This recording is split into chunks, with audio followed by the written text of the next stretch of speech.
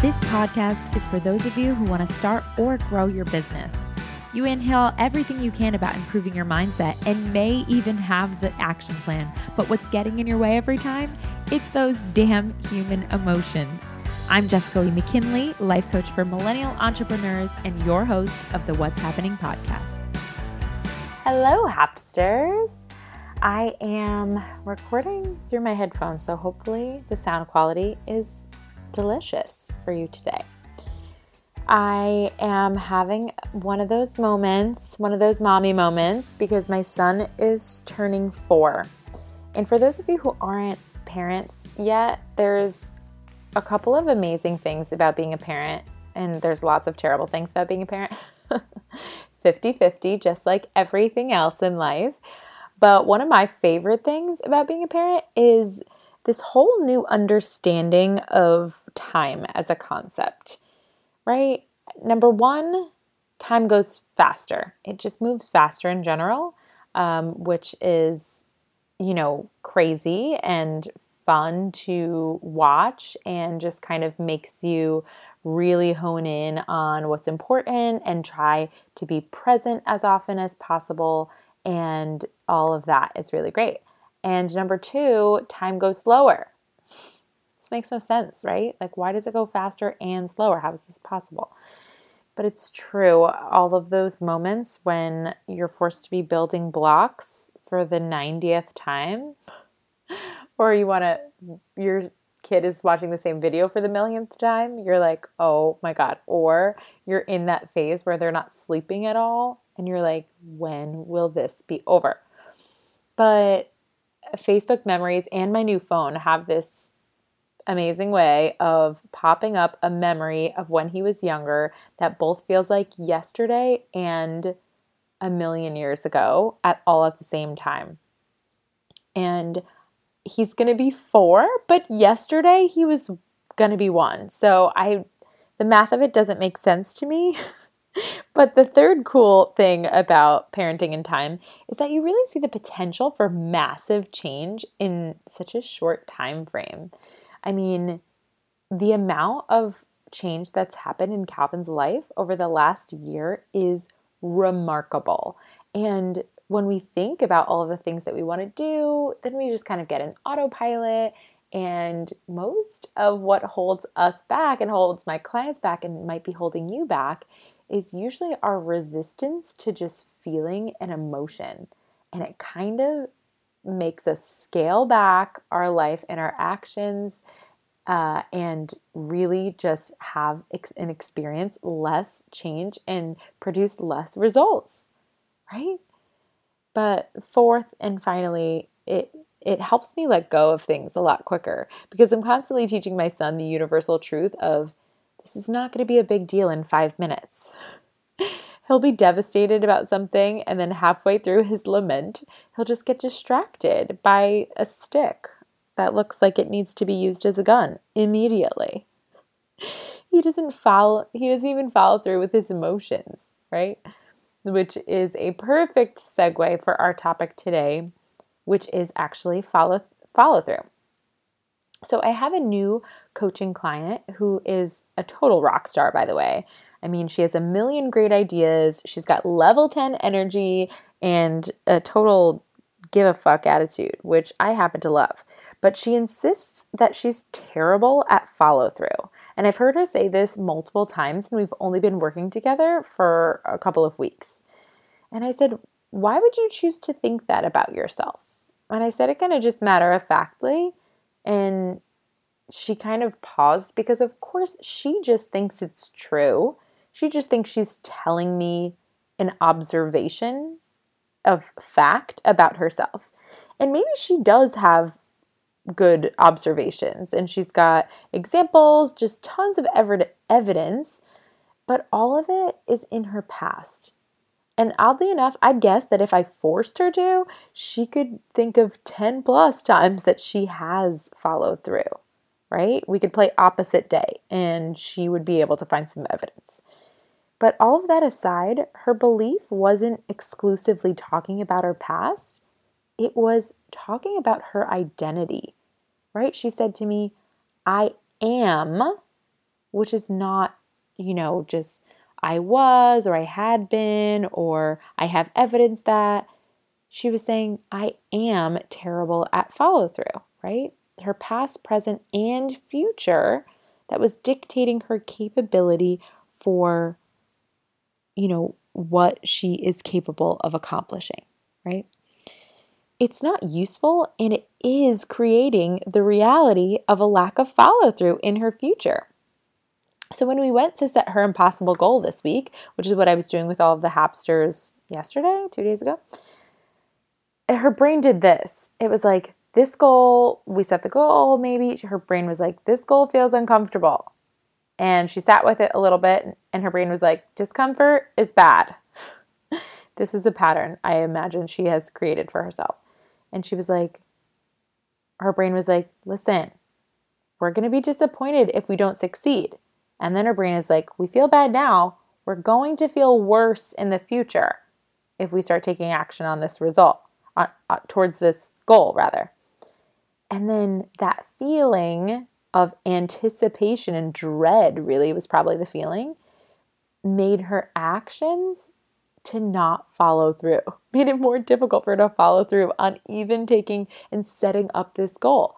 And then the result is that she has more proof that she's not good at following through, right? Does this sound familiar to any of you? Because it really resonated with me. It's not a unique problem. Our brain really does like to look to the past for all of this evidence. And when it doesn't see something that's possible in our past, which of course it's not, because by definition, this goal is new to us, it's going to have a little bit of a mini freak out, and it's going to try and to explain to you all of the reasons why you shouldn't do it, including this concept of not being good at follow through. So if this is something you also struggle with, we've got some tips for you. I've got some tools and some skills. So listen up. Entrepreneurs are idea machines. I mean, if left unchecked, we'd leave all of our ideas half done on the cutting room floor as we just entertain the newest and the shiniest brainchild that we have. I don't think I'm speaking for myself, just for myself, because I know my clients are like this as well. But if you're listening and you have no idea what I'm talking about, maybe you're not a true entrepreneur. Maybe you're just someone who had a really good idea and who followed through on it. Amazing for you.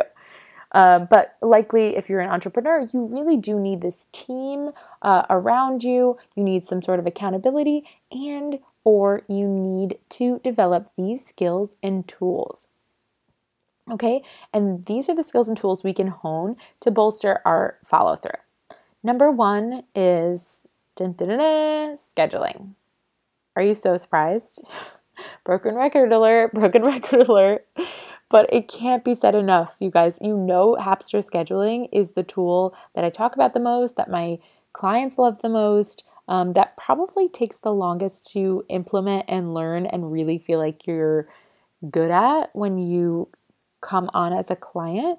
But if it's not on your schedule, it's not guaranteed. It's like how if you have a to-do list, at the very bottom of that to-do list, there's always a couple of things that just have to be moved. You cross off most of the things, and then there's one or two things that you're like, okay, you create a new to-do list, and either it falls off or you just move it to the next to-do list, and then you don't do it then either, right? So scheduling makes sure that it's guaranteed. It is on there for a certain time with a deadline. But a schedule, even though some people are like, yeah, no, I schedule. And I'm like, really?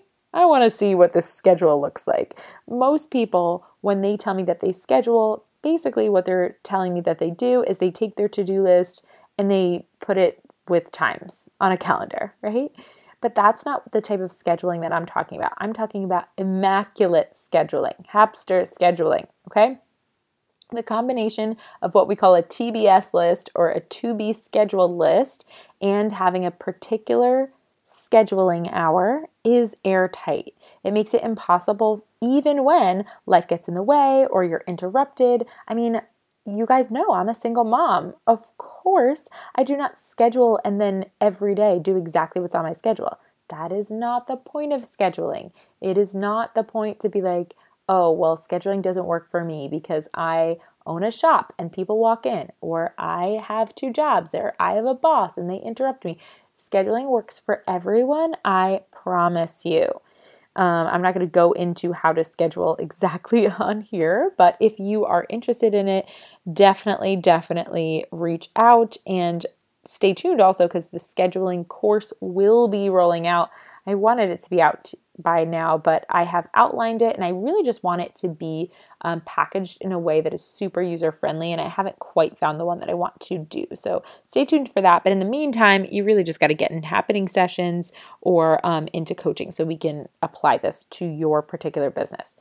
Now, number 2 is the second tool really the skill that you need to develop for follow through is constraint and focus. But when I say focus this time, I don't mean just the word, I mean focus as an acronym, which is follow one course until success. I forget who coined that, but whoever it was, kudos, credit, all the things. Sorry, I'm pretty sure I heard it on Entrepreneur on Fire podcast, but I know he didn't create that saying. I don't know who it was. So anyway, practicing one until it's done is not comfortable.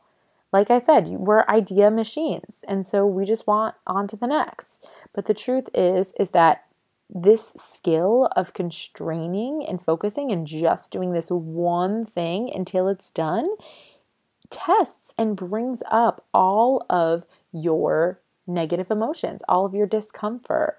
And but the truth is that we want a life for you that is better than comfortable, okay?